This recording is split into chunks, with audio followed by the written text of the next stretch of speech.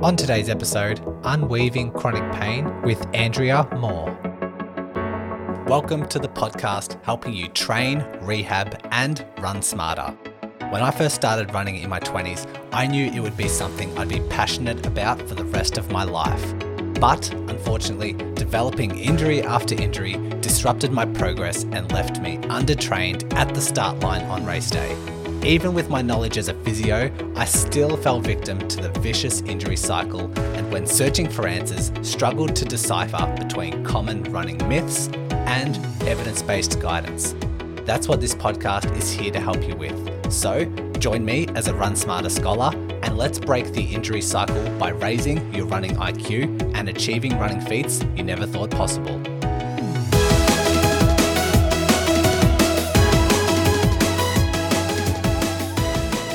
Welcome back, everyone.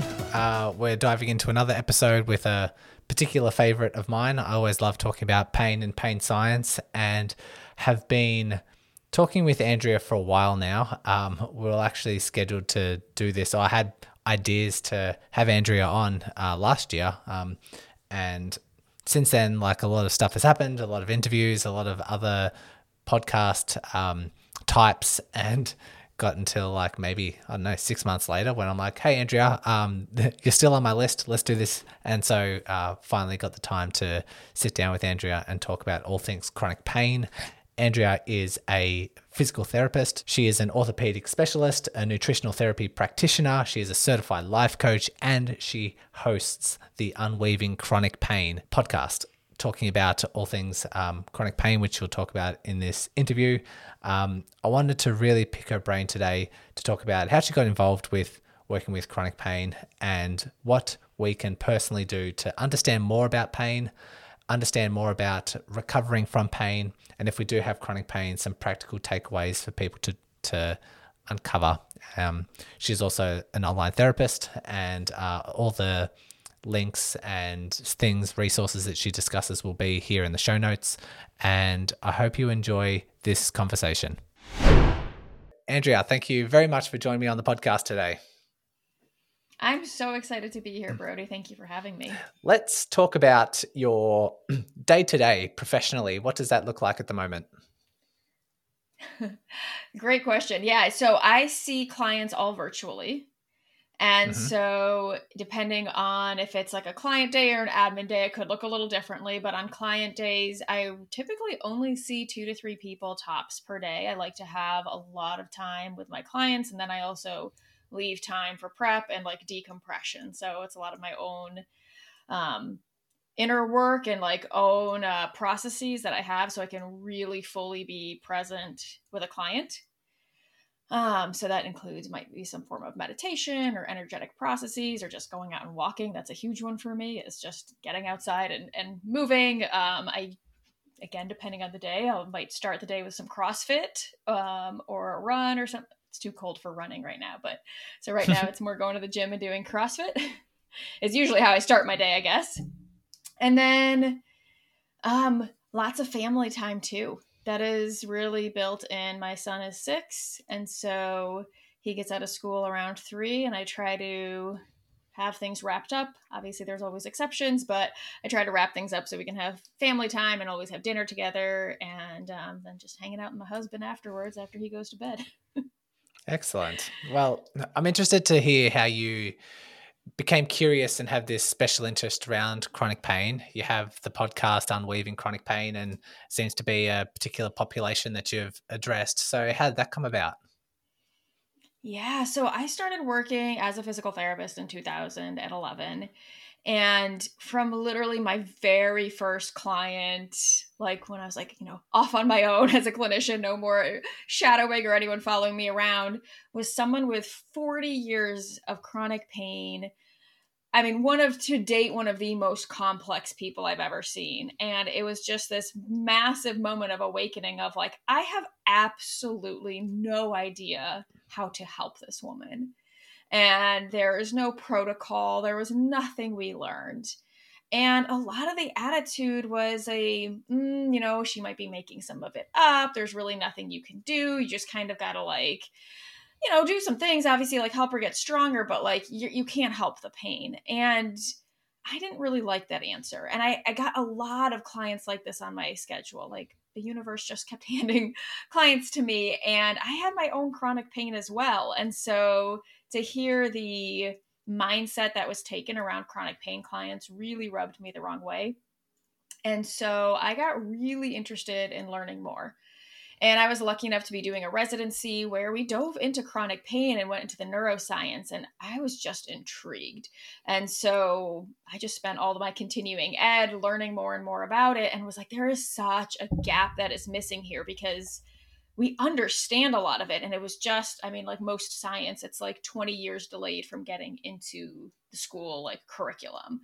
And so I started bringing in what I learned, and then from there realized there were still gaps, which I'm like, I could get into like a lot of detail here, so I'm trying to kind of keep it short, but there were still pieces that were missing for certain populations, mainly being women, mainly a lot of times like the more high achieving type A population, who was kind of on the outside, nothing was wrong. They were really in invisible pain. And I just felt like they were being discarded because their lives looked good on paper. It was like, you're fine, kind of get over it. And I fit that population. And so that really became a special interest to me of like, what is it about this? And a lot of the traditional things weren't working, and I just wanted to learn more. And that's really where I got into the trauma aspect of things and really diving deeper into the nervous system and how it relates to chronic pain itself. Yeah, I could imagine it's just like learning one piece of the puzzle at a time that has like 100 pieces that are involved, and just every little bit you learn, it's sort of like applying to clients, applying to yourself, applying to your understanding, and then it just pieces. I think that was the same for me. Like at university, we didn't really learn much about chronic pain. We learnt about neuroplasticity for like one lecture. We learnt about like a biopsychosocial approach for a couple, but none of it really landed. And it was only once I graduated that, you start talking to some people here and there, you start coming across some studies, you start coming across some case studies, and like bit by bit, it sort of just started evolving for me. Was it a similar experience for you? Absolutely. Yes. And I love the way you talked about it with a puzzle, because it felt like I was building like all these puzzle pieces on one side, like the physical therapy aspect of things. And then I just got really interested in like the mindset, thought work, like trauma work, like having nothing to do with pain.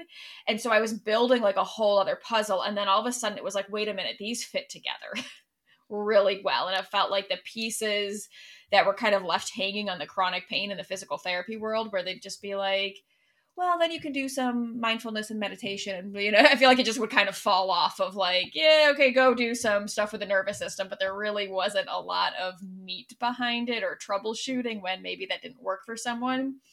So I was really able to bring in all the other things that I was learning about the nervous system from a more trauma perspective that I realized fit in and were like the missing pieces on the physical therapy end of things. Yeah. And when we're talking about chronic pain, most papers will say like, 3 months of persistent pain or 6 months or 12 months of persistent pain. And I'm wondering if you have a certain definition or characteristics or, pain behavior that you think might be best suited for more of a chronic pain intervention rather than like a purely mechanical if someone sees a physical therapist per se. Yeah, I feel like it's like the endless almost debate that shouldn't be a debate because it's so individualized ultimately. Like the 3 to 6 months, I'm like, that is kind of the definition, but I am a like manual physical therapist at heart. And I also I want to like acknowledge that I see it in the more mind body world, where there are some people who just need a hands-on physical therapy approach or like a more traditional approach that are kind of getting shoved into this mind-body world where I'm like, maybe you just really do need to roll out your quads. You know what I mean? Like maybe you really do just need to stretch or move, or like maybe it's actually not so complicated. So I do see that, and as this side of like the mind body stuff is becoming more popular, I see people sometimes getting missed. And so I always recommend getting a high quality, some type of, whether it's a physical therapist or an athletic trainer or someone that you really trust that like works with the body, get the evaluation, right? Like really have that assessed and either ruled out, or it doesn't have to always be ruled out. Sometimes it's a both and perspective. But I'm like, to me, if you can do hands-on or something physical first and that doesn't work, then that can sometimes lead you more into the, okay, maybe there's something else going on with the nervous system side of things. So that's one aspect, especially if you're an athlete, if you're a runner, like there's like kind of reasons to have something more mechanical, and it's like, absolutely get that checked first. However, if you've done that route, or that route has plateaued, or it kind of just came on for no reason, it doesn't quite make sense from a mechanical perspective, you're stumping a few people, or people are like, I really haven't seen this is interesting, or it's not responding as it is expected to, or you have trauma in your past, or there was like a car accident, a traumatic incident, that's when I would say look more into the mind body side of things. And I tend to see a lot of people with a certain personality type, myself included, of like a little more type A, a little more on the anxiety side, or sometimes on the depressive side of things, more perfectionist, a little more high strung. That's me. And often a lot of those personality traits are correlated with chronic pain, because it's correlated with a lot of like tension and increased sensitivity in the nervous system. Could you maybe come up with an example of, you mentioned something that might not be as mechanical in ways of pain. Could you maybe highlight what that might actually look like in as an example? Yeah. So one that's coming to mind right now is pelvic floor pain. And that can manifest a lot as low back pain too. And pelvic floor is related to everything, but I see this more and more, especially in women, where they are having some type of pelvic floor pain, whether it is with activity, with sex, with, just sitting, tailbone pain, things like that. And they go to the doctor. Maybe they are lucky enough to actually go to a pelvic floor therapist. And the therapist kind of like, yeah, maybe some things are a little tight, but like nothing, like it doesn't match. And that's a big thing, is like the amount of pain you're having just doesn't make sense with what we're like finding physically. And so that person might have a history of sexual abuse. Um, it could be a history of, again, just a lot of anxiety, which can lead to a lot of tightening and like the nervous system really wanting to keep safe. And you'll see that in a lot of like creating a lot of tension in different areas of the body, a lot of time the pelvic floor, but it literally could manifest as knee pain as well. Like it can be anything. And oftentimes these people, and this is what it was for me, like are just living in like a fight or flight state.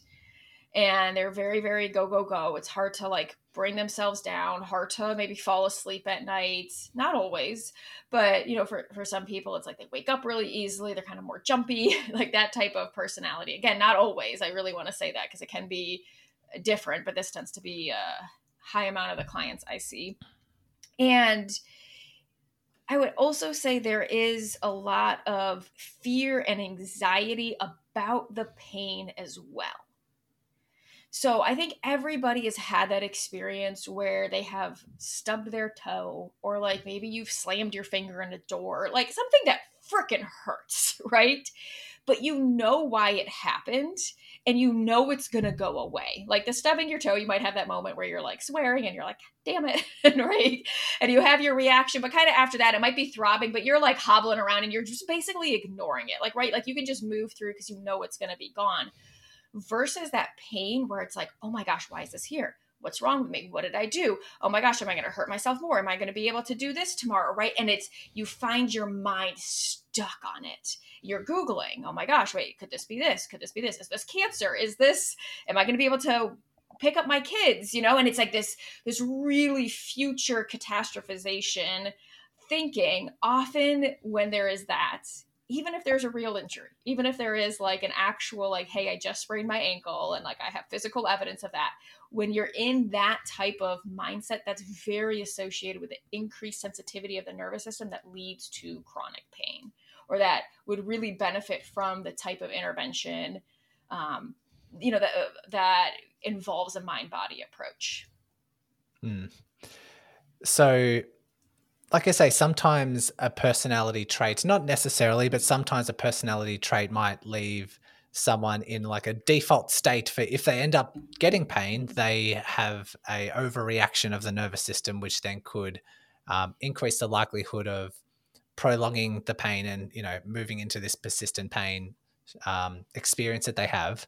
And I could just imagine if someone is by default without any pain more of a perfectionist, more anxious, more fearful, one to catastrophize and be pessimistic or something along those lines, then they get injured, and all of a sudden that kicks things off. That sparks the future catastrophization, the maybe dwelling on the past of things that they did wrong to lead to this injury, or the stuff that they can't do. I've got to travel. I have to travel, and I don't know if I can make that. I've got a holiday planned with my family. I've got this job that requires me to provide income. I don't know if I can do that. And then this sort of spirals things to wind up the nervous system and make everything a little bit more sensitive, therefore is a little bit harder to overcome. Would that be fair to say? Yeah, it is absolutely so fair to say. And what I want to add to that about it, like, because we're calling, I called it a personality trait, and it's reference to that a lot, is that, yeah, I think to some degree there is some like inherent personality traits, but as somebody who was very much that person you just described, right? So, like, no judgment at all, but like, I was highly reactive. I mean, you can tell by me talking, I'm still clearly a little high strung. That's never going to go away, probably. But, right, like, that is just part of me. But we often, what I like to get to is the root of like, why is somebody even wired like that in the first place? And I think often that's what gets missed. And so it's like there is a lot you can do with just operating from the perspective of like, hey, this is your personality and it is creating this oversensitization in the nervous system. But where I really like to go is deeper than that, of like, why is that your default in the first place? Like, what is going on? What is your nervous system holding on to that made it so that is how you are reactive to the world?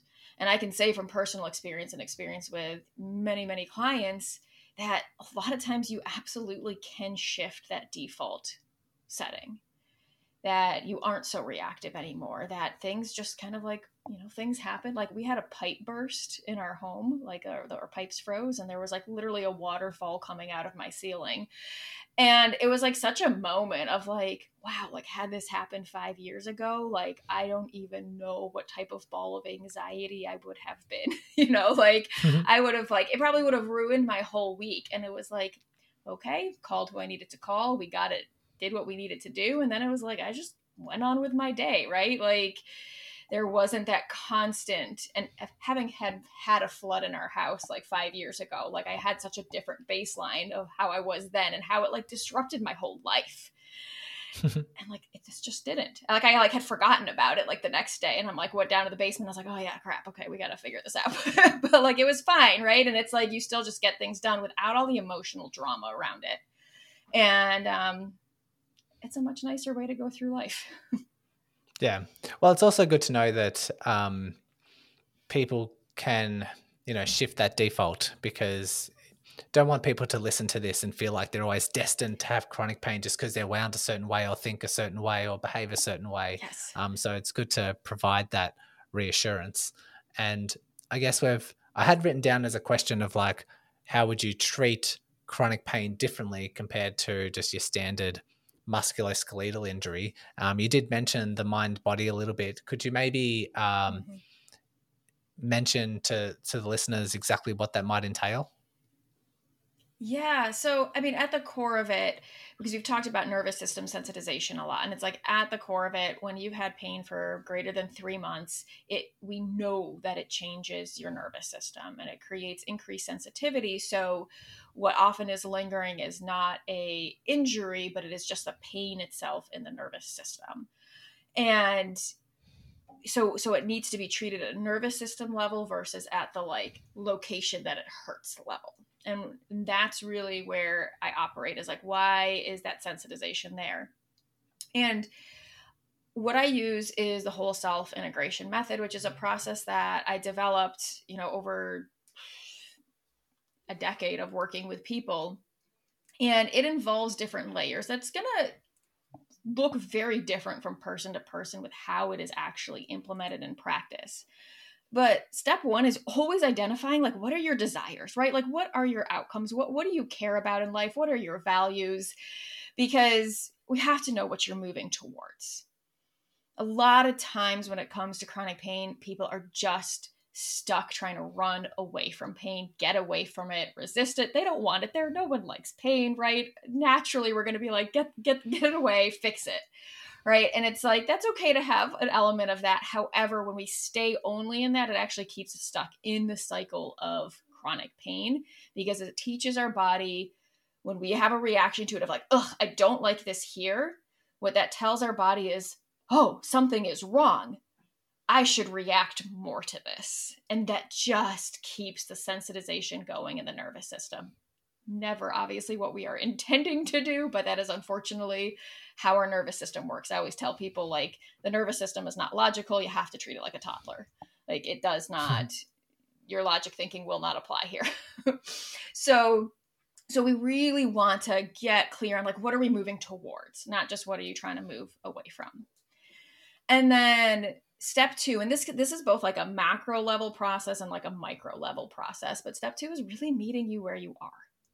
We have to meet someone fully where they are to know where to go.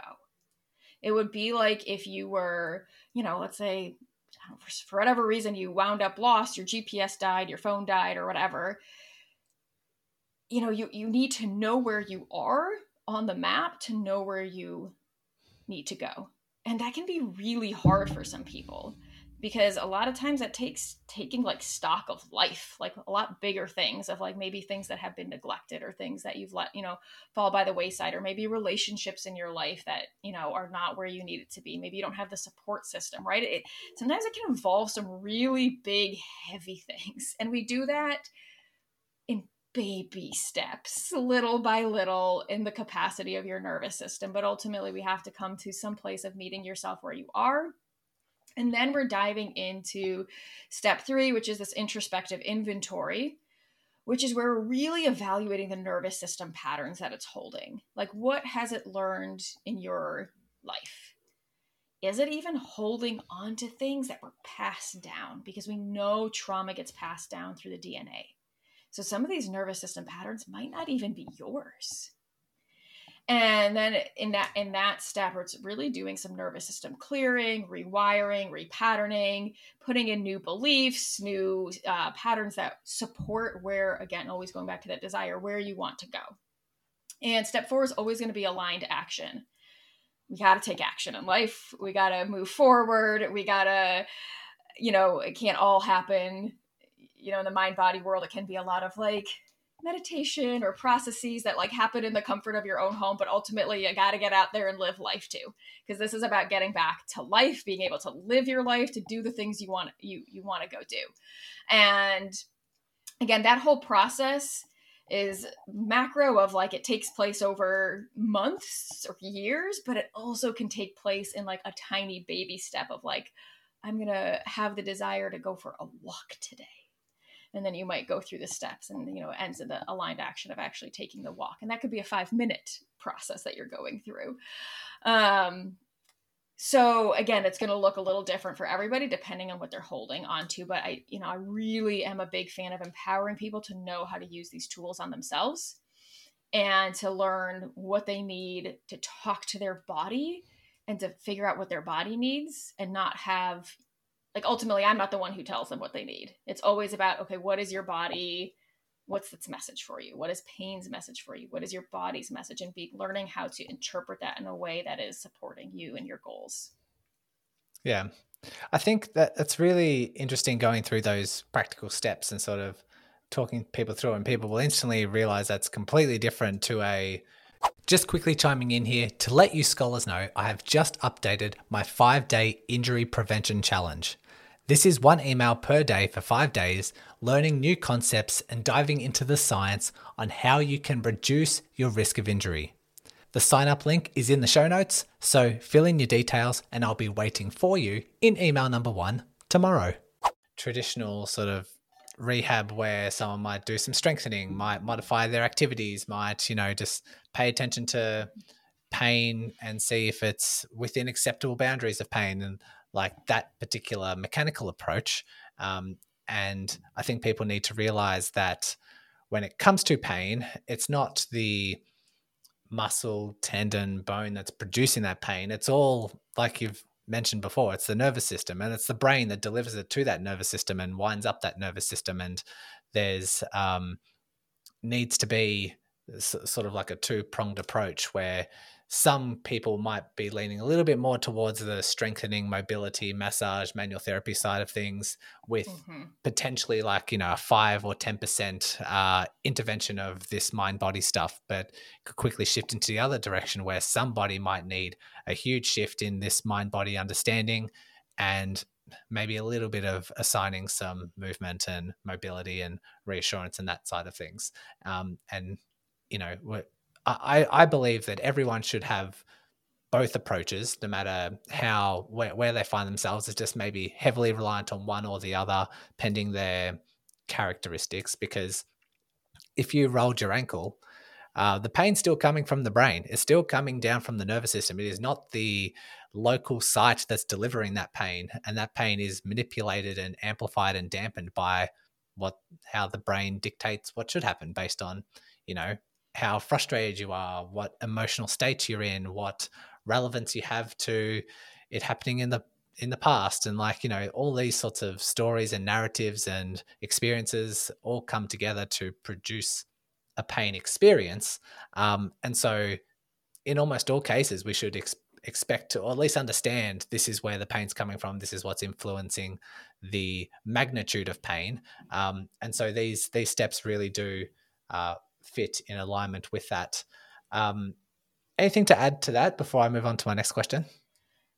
No, I mean, I think you are spot on. And I think this is where the individualization has to come in, because it is so important to do what is right for you. And I'm so in agreement with what you're saying about like the both. I have so many clients who are doing a musculoskeletal approach or who are in the gym, or, you know what I mean, alongside the work we do. I feel like it is not about one or the other. It is like, what does your body need, right? Let's say somebody needs strengthening, like you said, like they sprain their ankle, like muscles will get weak after that. Muscles need to be, kind of turned back on depending on, what's going on.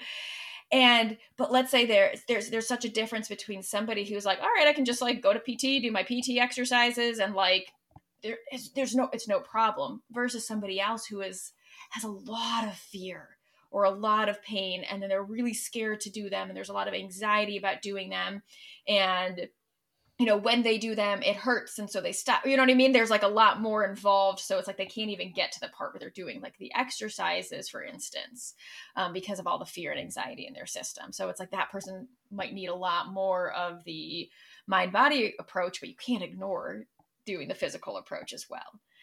And I always tell people, it's like, if you can do all the things that you want to do and you're making progress and you can go to the gym and you're noticing, hey, pain's, slowly getting better the more I strengthen, then like, I mean, keep doing that, right? It's like, it's really like about reflecting on like what it is what you're doing working, because it's amazing. I will hear people who are like, yeah, I go to the chiropractor 3 times a week. I go to the gym, I do these exercises, and I've been doing this, and they'll say that it's helping. And then I'm like, okay, so like, how much progress have you made? And they're like, I haven't made any progress. There's almost like a fear of not going though. But it's like when they evaluate and they've been doing this for a year and they haven't made any progress, it's like, we might want to reevaluate your treatment, versus somebody who's like, nah, I'm seeing massive improvement, I'm moving towards my goals. And it's like, well, what you're doing is working. Keep going. Right? Yeah. I do have chats with runners all the time, and particularly those who have an ongoing injury for many, many months. And I always like to ask them, like, how is that trajectory looking for you? How's that plan working for you? If you're doing body weight exercises or bridges or just mobility exercises, okay, might make them feel good in the moment. So that's what they feel compelled to continue to do it. All those exercises might have helped in the initial days, in the early days, and so they're again attracted towards doing that because it's helped in the initial period. But then they're sort of stuck, they've plateaued, and they've stayed there for 6 months. And like you've said, maybe a question they should ask themselves is, maybe we need to really evaluate things if we're going through the same cycle over and over without much improvement. So very good for people to sort of self-reflect on those sorts of things. Do you get any pushback? Like if you've identified someone who would benefit from, or you believe would benefit from, like a mind-body approach, and you sort of try to educate them about the nervous system or talking about chronic pain and how we address it, do you ever get any pushback or, hurdles that people need to come over, and how do you address that? Yes. Not as much anymore, just because at this point, somebody who's reaching out to me is self-selecting I thought that into my work, which is nice. But I do want to say, even with that, and again, it's really less and less. I have had people who have even reached out, known what I'm about, and then still give a lot of pushback to it. And especially when I was in the clinic, and I would, maybe try to just put my approach on people who weren't ready for it, which, was a learning curve for me of like, oh, not everybody is open to this. I feel like the pushback often is because for some people, it really can bring up some really deep wounds. And I think that needs to be held with like the utmost compassion and respect and honoring of like where somebody is in their life. And I know the work that I specifically do, which is really going deep with people or teaching them, I work both group and one-on-one with people. It requires a certain level of safety in their life and a certain level of capacity to even approach. So somebody who maybe is in like an abusive relationship, for instance, or who, is really struggling with like getting on their feet financially, and, he just has like the other things, a lot of things going on, this approach really might not be the best way. It really, I really do not take it for granted that it's like the approach that I offer, it like requires a certain amount of like privilege and luxury to be able to take time out of your day to like have the peace and the calm. And it doesn't have to be a lot. I mean, for some people it's like 15 minutes a day, but not everybody has that or has that available to them. And so, or sometimes they might be better served working on something else first, like, maybe getting into a job that suits them better, or out of a toxic relationship or something like that, right? Like their resources. You only have so many things you can pay attention to at once. So in terms of pushback though, like in the clinic, especially when I feel like it was always different in the clinic, right? Because someone they're not that they're forced to come back to me, but they're on my schedule. It might be somebody I'm seeing more and more. I found education went really far, and it's just like dropping in nuggets and tidbits of just learning how the nervous system works and understanding for like what the barrier is. Sometimes the barrier is simply education, especially maybe for the older generation who was taught that the brain is static, right? Like who is from a very traditional approach where they don't understand that the brain can actually change. Or they're really bought into the idea that, the place that hurts is where the injury is, or they're really, really identified with their injury, especially if it's an older one, or it's been going on for a long time and it's kind of part of their identity, that some of that information, again, can be very like unintentionally confrontational. They might not be ready to lose that part of their identity. So again, knowing like what is it? Is it just an education and a misunderstanding piece? That piece is usually pretty easy, because then I can just drop in nuggets, or if they're willing to learn, then usually once something clicks, they're like, oh my gosh, I want to learn more. And they get really excited. When it's an identity thing and they're not ready to look at it, I don't push. I drop the nugget, and then I trust that it will be planted exactly as it needs to be planted. Yeah. Doesn't happen much these days, but when I was in clinics and I would see people with chronic low back pain all the time, chronic neck pain all the time, that would be the bulk of the people I see.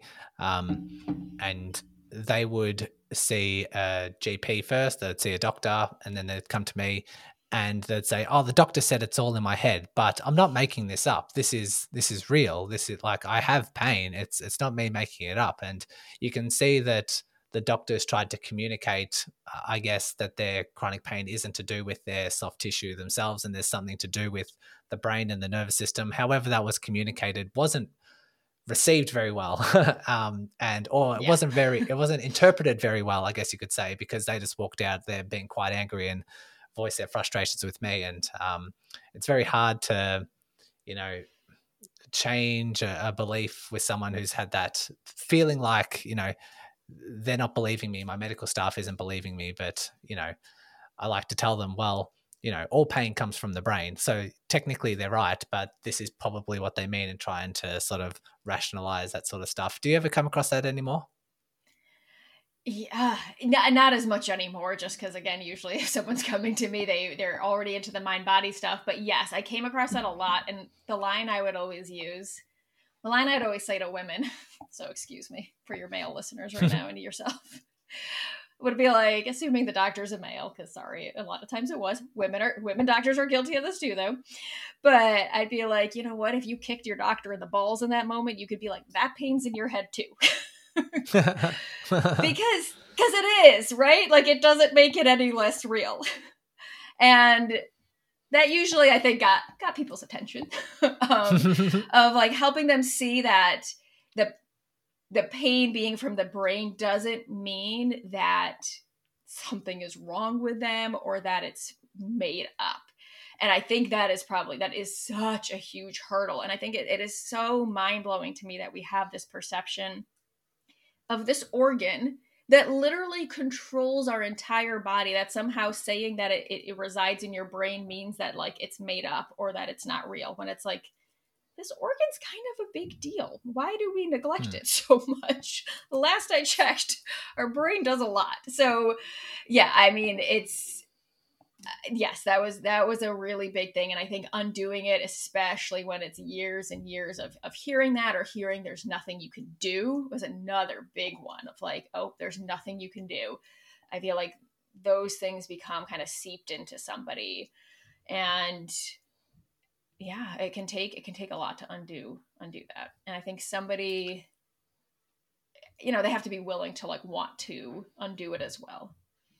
That was going to be similar to my next question, because I have a lot of clients who have persistent pain, and let's just say they're runners, and they have this high hamstring pain, really hurts to sit, and they've been doing their rehab, they've been doing their strength exercises, and they're sort of seeing a little bit of improvement, but it's, you know, not, it's plateauing out a little bit. And they say, okay, Brody, I listened to all your episodes on chronic pain and I kind of understand it.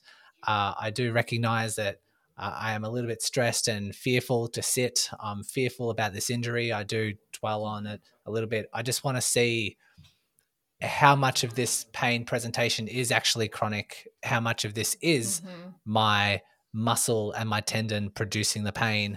I'm ready to give something a go, just to explore other options. What would be your advice for that type of person? Yeah, I mean, first off, massive celebration to that person for like sticking with their, you know, rehab protocol and like doing all the things. And then for recognizing like, hey, maybe there's something else here.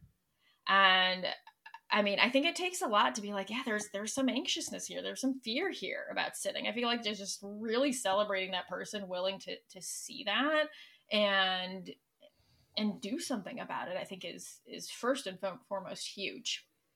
And so it would really be allowing yourself, you know, and again, it's going to look different based on, you know, someone just listening and they're trying to have a practice versus like work one-on-one with somebody to dive in. But it's amazing how much our body holds and knows. And so sometimes it's just about asking your question of like, either what is this pain here for? Like, what is its message for me? And really sitting with that and allowing your body to respond and you to hear the answer, which can be easier for some and not so easy for others. Or really, you know, if it feels like something that just feels too scary to do on your own or too confusing, then it's like reach out for specific help, like reach out for support. Because a lot of times this nervous system work can really benefit from having another nervous system, aka another person, guide you, because we are social beings. And having somebody to walk you through things, to really be, telling somebody else what's going on, have them help you like reassess it and relook at it maybe a different way because you can't see the forest through the trees type thing, can be so immensely supportive and really a whole lot faster way to go through it than trying to figure it out yourself if you're feeling stuck. Right. And is there, this can be a hard question to answer. I think I know how you're going to answer it, but how long would you expect someone to see improvements if they're willing to give this a go? Maybe contact someone like you, maybe work through those 4 steps that you mentioned. Is there a common healing time frame, or at least like a time frame when people would start to notice that there's a difference? Yeah. So, yeah, I mean, it's a tough question to ask, like you said. But I would say it is actually incredibly common that, especially somebody who has a lot of fear, a lot of like catastrophizing thoughts, somebody who is, if you're spending, hours Googling this, or it's taking up your thoughts, like, right, like so much of your mind space is spent on this. I actually find those people see results very rapidly. Like, within 2 to 3 weeks, like, or 2 to 3 sessions, I would say, really being like something has shifted, like massive shifts in their ability to become an outside observer of themselves and what is happening. And so, what really comes down or has the potential to come down very rapidly and to have really dramatic effects on the quality of life is those fear and anxiety levels. Some people really can see very, it like still like shocks me when, somebody will come back on their second session or third session. They're like, oh my God, like life is different. Like I can be present. I can, go about my day completely different. Like I can sleep better, right? Like they have so many improvements. The pain itself may or may not be affected by that. However, that is I find that to be way more unpredictable, how somebody's pain responds. Some people will get, I mean, I have had people again shock me and like they're like, I'm good. Like my pain actually just went away once I stopped thinking about it and like brought down the fear. And I was like, oh, okay, well, that was easy, cool. But in more complex cases, especially in cases where there is a more traumatic childhood or like a more complex trauma that's involved, a lot more spaciousness is needed in terms of like bringing down the actual nervous system and pain levels. But you usually see a gradual decrease over time. It's not like some like, overnight thing. Yep. I've had very similar experiences because if someone does have chronic pain, let's say they've had it for 12 months, which isn't uncommon in the people that I see, I like to tell them, to overcome that pain, it's going to take a lot of unwinding, a lot of, work on yourself to redefine the rehab and the approach itself. But in terms of the nervous system, because we know that by that stage, their pain presentation is mainly to do with their brain and the nervous system being wound up, you can unwind your nervous system in an instant. Like it takes meditation or breath work. There's a lot of breath work that can settle down that nervous system within a couple of minutes. And so oh yeah, I like to say to people, and I have seen it, people with chronic pain, not budging, just a lot of discomfort and dysfunction throughout their day, really take a turn in as simple as 2 weeks. And that is really encouraging. And it encourages them to continue exploring this idea, because if they've done rehab for so long and not really budged, but then they start doing a few little interventions that help the nervous system and then they start seeing improvements instantly, that's all the more buy-in for them to continue pursuing and sort of doubling down on those approaches. And you can see those effects, those benefits compound over time, which is really encouraging for a lot of people. Yes, totally. And I even appreciate like the reminder from you of that, because like you were talking, I was like, I like always need to remind myself that I tend to see, especially now, really complex people who have kind of already done all the mind body work. So not only have they done all the rehab and they've done all the physical therapy and chiropractor, it's like they've also gone through every online program and done all the big ones that exist. And so by the time they come to me, there's a lot of layers, or there's a complexity that's been missed. And so I will say my clients, sometimes it takes longer, and I forget sometimes how when people are either new to this or introduced to it in a way, or they just don't have that complexity in their system, how freaking rapid it can be. Like really, you're like just one meditation or one guided process can absolutely bring down pain levels. And I just want to say, for any listeners who have tried that and they have been frustrated because they've heard stories like that or heard testimonials like that of like, you're not alone, because that's a lot of my clients. If they're like, everybody else is doing this mind body stuff and curing themselves, like what's wrong with me? So they have more layers of just like self-blame and feeling broken and things like that.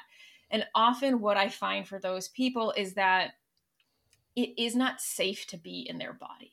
So it's even just sitting down and breathing, is their nervous system interprets that as a threat.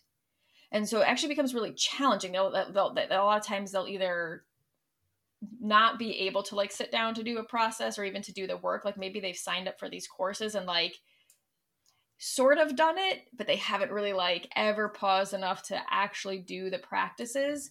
Or when they do, their nervous system actually ramps up and freaks out, which is what happened to me when I would try to do this work. Was like, I would be on like sometimes group calls and I would be like, oh, that was so relaxing. That was so wonderful. And I'm like, my nervous system feels like it is screaming now. Like I feel worse. What is wrong with me? And so I just want to recognize that if you are somebody who's like, these practices haven't feel good, like there is like, don't give up on this, that there's a way to find safety in your body. And it just takes like kind of working at this outer layer first. And the really cool thing is for people who have done a lot of, I guess, pre-work or who have been exposed to a lot of this work, that when we kind of do that outer layer of finding safety, it's almost like all the work that they did and all the knowledge they have, it's like it clicks into place and then they like accelerate off in their results. Like you see like such a, like once everything clicks, it's like, bam, then everything that they've been doing just like takes off and like, just like, I don't know, it's a really cool thing. You just like see such a shift. It just might take longer to get to that shift. Good to remind people about that as well. I wanted to ask, if someone is listening to this and they're sort of suspecting, okay, maybe there's other things I can do in my recovery to help. They're not ready to make the leap to have a therapist or do some online stuff, but they're willing to dip their toes in and kind of explore. What would be some first steps for them to try to, I guess, unwind the nervous system and see how it goes from there? And maybe a couple of different things, because maybe someone tries like meditation and it doesn't really rub them the right way. It doesn't really vibe with them and they sort of dismiss it. What steps could you have for people just to dip their toes in? And it's like, there's so many different ones depending on where it is. So I'm actually going to say one of the first things that I'd recommend is understanding what your body's response to your pain even is, so you can personalize your steps a little bit better. Because somebody who reacts with fear, for instance, towards their pain is going to benefit from a different approach than somebody who really has that like deep unsafety with their body, versus somebody who has a lot of more perfectionist traits, but maybe like they don't have the fear and anxiety around their pain at all. And they're like, that doesn't feel true. But in their daily life, there is a lot of perfectionism that's just leading to tension in their nervous system. So I actually have an assessment that's super easy. It's like a PDF. You can just check the boxes of like, what is true for you. And in that, you can define what your pain response archetype is. And then I give specific next steps for your specific archetype. So that way you can get that personalized next steps. And I'm like, I think I have 7 or 8 of the archetypes. I should know off the top of my head, and I totally don't. So it's like, it really is different from person to person. So it's just understanding that what works for one person may not work for somebody else. So first, understand what's true for you. And I mean, that assessment's a super easy way to do it. It's free, it's easy, you don't have to talk to anybody. You can do it in the privacy of your own home and get the next steps from there, if that's okay. How can people get that? Is like that PDF on your website or something? It is in my Instagram right now, and I can send you the link if that's possible to put in the show notes. But in my Instagram and my link tree, it is there. Okay, yeah, And I'll definitely put that in the show notes for add people. it to my website because that would be a smart thing to do. Technology, but yes. Excellent. Yes, I'll definitely include that in the show notes, and people can check that out. And I might hand it out to some of my clients as well. The other question I get is managing flare-ups, and I guess rehab goes well, just say steadily improving for 6 weeks, 8 weeks, and then all of a sudden a big flare up and it sets them back, and a lot of the not only pain but frustration sort of floods along with it, and people second guess themselves. Is this really working? I thought I was improving, now I'm not. Am I going to lose all this progress? Do you have advice for people who may be in that or experiencing that type of sensation, and what you can do for people that do experience those flare-ups? Yeah, I think it's so important to understand that flare-ups are really common with mind-body type pain or chronic pain. It's just the nature of the nervous system. And so I'll assume we're talking about a flare-up where it's kind of like not really expected, or like there wasn't anything that, outwardly created it.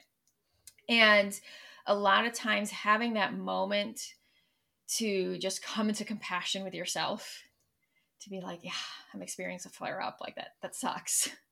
And here I am, right? That's the meeting yourself where you are, of like, and I'm in here, right? And not staying in the resistance to it or not wanting it to be true, because that just keeps us stuck and will actually keep us in the flare up longer. But kind of having that, like, okay, I am in a flare up. I don't have to like it. I'm just acknowledging I'm in it. And if there is any type of practice that you have to either like release any frustration, you can do that. Of just like, I'm a big fan of having people throw mini temper tantrums about things, right? Like if you got to let it out. And then, you can come to this place of like, okay, do I even need to do anything here? And that it can be this really amazing, a flare-up can be this really powerful opportunity to learn something new about your nervous system and about your body. And you get to choose if you want to make it that type of moment or not. But assuming, you're like, okay, what is this here for? Like, what could I learn from this? It might be understanding that maybe the flare-up happened because a boundary in your life was crossed, like in a relationship or at work. Maybe you realize, like, you look back on the past week and you're like, oh wow, I said yes to staying late like every night this week, and that was actually my body's way of protecting me and being like, we're done, like stop. You don't want to stay late at work. Like, you need to come home and rest. You want to come home and spend time with your family. And if you're not going to say it, then your body's like, well, I'm going to say it. And so it's like, it's almost a way of it speaking up for you and protecting you. And so it might just be like looking at it like that. Or maybe it's, a matter of, again, maybe you got stuck in go when you were skipping your daily walks, or, maybe nutrition kind of fell off the wagon that week or something. And, it's like really evaluating, like, what happened here? And can I look at this with just such curiosity? I'm like, wow, it's so fascinating that, my body responds this way in response to stress or lack of sleep, or my boundaries being crossed, or for some people, sometimes it can happen when really good things happen. And maybe they're not used to that. Maybe actually there's somebody who's been a little closed off, and they're not, they're a little hesitant with opening up to people. And maybe they're in a new relationship and their partner's really kind to them and really loving and did something so sweet, and their body doesn't know if that's safe. And so their body freaks out in response to that, right? And it's just getting to be like, what's this about? Because when we can understand why the flare up is there, then it's like, it is like such a magnification of what is going on in the nervous system. But it takes the willingness to go there in the midst of of pain. And it might be like, you don't have to do that right away. Like you can go rest, go sleep, go do whatever you have to do to just like move through it. And then knowing you will make it through to the other side. Most people who've had chronic pain have had flare-ups. And it's just looking back and being like, I've made it through every flare-up I've had. Maybe not prettily, maybe it didn't feel good, but I've made it through. And just that, I trust that I'm going to make it through this one. And then when you get to the other side of it, then you can do the like reflection piece. You don't have to do that like while you're in the midst of it. I could be a testament for everything you've just talked about, because like at the time of recording, it's like the end of January, and I think during the Christmas holiday period, about 40% of my caseload unexplained flare-ups, and I say it every, like the year before that, I have a second PHT podcast, but I put an episode on there called Festive Season Flare-Ups, and I talk through like, I guess highlighting the things that come up around the festive season that sort of work on your nervous system, as well as stress, but as well as like sugars and alcohol. And even like you mentioned, this could be a happy time for people, and that could even change. But a lot of people also experience a lot of stress, and sometimes like they get into depressive states during the festive seasons.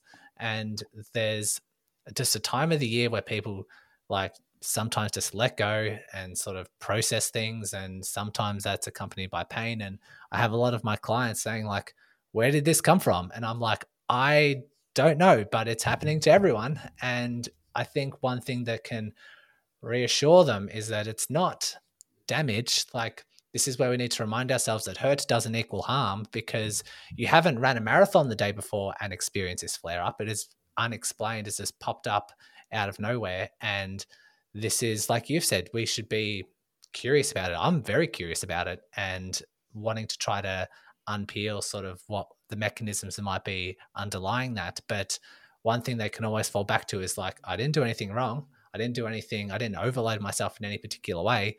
I do have more pain, but I know that this hurt does not equal harm. It doesn't equal more damage. I haven't hurt myself or damaged my tendon any more than the condition is exactly the same than what it is pre-flare up. So constantly reminding themselves of that can help the experience, I guess. But just piggybacking off what you've just explained there, I see a massive correlation with those sorts of things. Yeah, absolutely. And I think moving out of any like self-blame or like beating yourself up is like the fastest way to like move out of it. And just noticing, I always like encourage people of like, sometimes we can understand that self-blame and, beating ourselves up doesn't help. But if you're like me, then you might find yourself beating yourself up for beating yourself up because you're not beating yourself up. And you're like, oh, wait a minute, I'm not supposed to do this. That a lot. No, what's wrong with me, right? Yeah. And so it's just like having the like compassion and even bringing in humor of like, oh my gosh, that's hilarious that I was about to beat myself up for beating myself up. Like, I love that I'm recognizing this, and like, how can you come into this like humor, this playfulness, this curiosity piece, whatever feels accessible to you about it? Because unfortunately, staying in that, it keeps you from getting curious, keeps you from learning more, keeps you from understanding it deeper. Yeah. And one other thing that I just wanted to share, I know towards the middle start of this conversation, you talked about the identity that people hold when it comes to being injured. And I have a client that's in our membership at the moment, and I won't give away their name, but was saying, I was on the call with them. They're like, Brody, I'm fitter than I've ever been. I'm running further. I'm lifting heavier than ever. And I'm still telling myself that I'm injured. I'm still classifying myself as an injured person. And I don't know why I'm doing that. And they made this conscious decision to rethink how they're approaching things and feeling a lot better because of it. And so I guess I'm just sharing that for anyone who's listening, who think they might have some sort of attachment to their identity or a certain narrative that they're telling themselves that may be preventing them from actually, breaking through some of this pain experience that they're having and actually kicking their rehab up a notch. So important to sort of highlight those things. Oh, that's so important. I love that story, and I love that he was able to like work through that with you. That's amazing. And yeah, and I Hmm. think the other thing, and I personally experienced this. I was in a really bad car accident and had post concussive syndrome, and because of it, I was out of work. Like it was bad enough that I really couldn't work. And at the time, I was at a job that was, it was a great clinic. Like I can't complain at all about that, but it was we were very overworked. I was doing a lot. Like I was already burned out when I got into this car accident. And I found myself as I was feeling better, like resisting getting better because I didn't want to go back to work, right? It was like this dread of Right. like someone would be like, "How are you feeling?" And then I'd be like, I'd like realize, "Oh my gosh, wait a minute, I'm feeling better." And then I would like lie. I'd be like, "I feel horrible." And then I'm like, "Oh my gosh, why did I just lie about the fact that I feel?" You know what I mean? It was like this like implication of what does healing mean. I recently had a client that kind of came to this realization of if she was healed, she would have to go to the grocery store again because right now her husband does all the grocery shopping. And she was like, I hate the grocery store. Like, I cannot let him see that I can walk around enough that because then he's going to send me to the grocery store. And it was just such an interesting thing, right? Of like how many things she was being held back in life from doing it, but it was like this fear of going to the grocery store that was making it so she was, I mean, not she was unconsciously giving up all these other possibilities for herself. So we worked through that really positively. But sometimes it's almost like a fear of healing because there can be sometimes we get some positive benefits out of being injured or being in pain. Yeah, I think it's very important that we share these type of things because um, they might sound a little bit silly, but you might be thinking those thoughts and not actually processing those thoughts, and it's until someone explains it or gives examples, and you're like, actually, you know what? Maybe I'm doing a little bit of that myself. So yeah, appreciate you sharing that. And is there any other final thoughts, any pain misconceptions, anything that we haven't covered, or maybe something you want to repeat that we've already talked about as we're wrapping up here to help people through these through their chronic pain? I think the biggest thing is that if life is not feeling like what you expected it to be and it feels like pain is holding you back, there's always ways to move forward.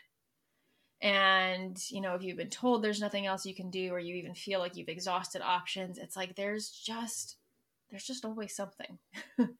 And so to really trust that desire, trust that hope that's there, and really stepping into curiosity of like, what could it be? What is the next step? What am I missing? What is it that I maybe don't want to see or I'm unwilling to see right now? And just getting like, again, bringing in that playfulness and curiosity. It's amazing how far that goes. And just keeping with the vision that you have for your life and really knowing that it's possible. Like there's always a way forward. There's always a way Yeah. to get unstuck out of pain. Talk about your podcast. You have the Unweaving Chronic Pain. What would people expect if they were to listen to that podcast? Yeah, I cover a wide range of things on that podcast. And especially if you kind of go back to some of the earlier episodes, I really get into a lot about the nervous system. Like, if you want to kind of get nerdy about things, like the earlier episodes are the ones to listen to. And I talk a lot about a concept called nervous system safety. That might be a really interesting one to listen to if you have related to some of these things that we've talked about. And then there's a lot of amazing interviews with people who approach the nervous system in different ways, have their own stories to share. And I go into different concepts because the nervous system's complex. So I'm really looking at different ways to approach it and different tools that I use, like ancestral trauma, or maybe different types of, healing modalities and how to, bring them in for yourself. And I always tell people that when you listen in, it's like, notice like what just resonates with you. You might listen to an episode and be like, man, that's not for me. You might listen to something else and be like, oh, that there's something there. I don't even understand what that is yet, or I don't know what it is, but there's just something. And it's like, trust that gut instinct. And then you can dive more into that specific topic or reach out if you want to learn more about it. Yeah, I know your website is drandreamore.com. If people are interested in working with you, I know you said at the start you do one-on-ones and you also do group stuff. What does it actually look like working with you? Yeah, so one-on-one, I go really deep dive and personal with my clients. So one-on-one, you are not only getting sessions with me, but my clients have, there's an app called Voxer. I don't know. It's kind of like WhatsApp where you can like voice memo like in between sessions. So it's like we go deep. Like you have really access to keep working this in and bringing this work into daily life, which is just really cool because we can get amazing stuff done in like 3 to 6 months. And then I have a group called the Pain to Power program, which is a 12-week program where you are like walk through the whole self-integration method. You get the tools that go along with it and how to work with your nervous system, how to listen to your nervous system, how to rewire different beliefs, both from like a conscious and a subconscious level, and also how to take aligned action in different ways in daily life, because there can be a lot of barriers. So there's a lot of walking you through kind of what to do when you get stuck. Because I think a lot of people kind of know what they're supposed to do, quote unquote, but we get stuck along the way. And so there's just a lot of troubleshooting. And then in the group calls, there's a lot of opportunity for getting personal and going deeper into different topics. And so best way to just reach out is on Instagram. If you're on Instagram, I'm Dr. Andrea Moore. Feel free to just DM me to ask more about that, or you can contact me through my website. Excellent. Yep. All that will be in the show notes. And we're definitely well aligned with the pain when it comes to rehabbing. It's been great to go through your understanding and helping people with their chronic pain as well. And if I can, it's obviously you're very passionate about this. Your arms are waving. I think I counted you hit the microphone about 2 or 3 times. And if people are wondering what that thud is, it just goes to show how passionate you are. Your arms are swinging around. You're very animated, and you love talking about this sort of stuff. And so it easily comes across how passionate you are, how much you understand about this, and how much you love working with people. So thanks for coming on. People definitely check you out if they have more questions or information about working with you. And I want to say thanks for coming on and sharing. Yeah, thank you so much for having me. This was a great conversation. If you are struggling to overcome an injury, you can jump on a free 20-minute injury chat with me, which you can book through my calendar in the show notes. While you're in the show notes, elevate your running IQ by jumping onto my free email list so you can receive material to help rehab your injury, lower your injury risk, and increase your performance. If emails aren't for you, consider my Facebook group, Instagram, and YouTube channels. And remember, each insight you get from these resources brings you one step closer to your next running breakthrough.